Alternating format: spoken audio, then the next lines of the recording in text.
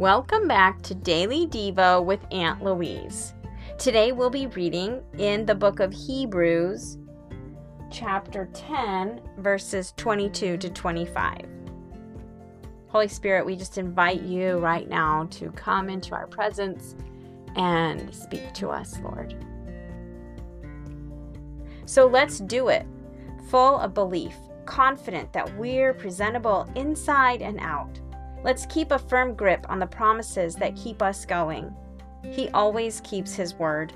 Let's see how inventive we can be in encouraging love and helping out, not avoiding worshiping together as some do, but spurring each other on, especially as we see the big day approaching.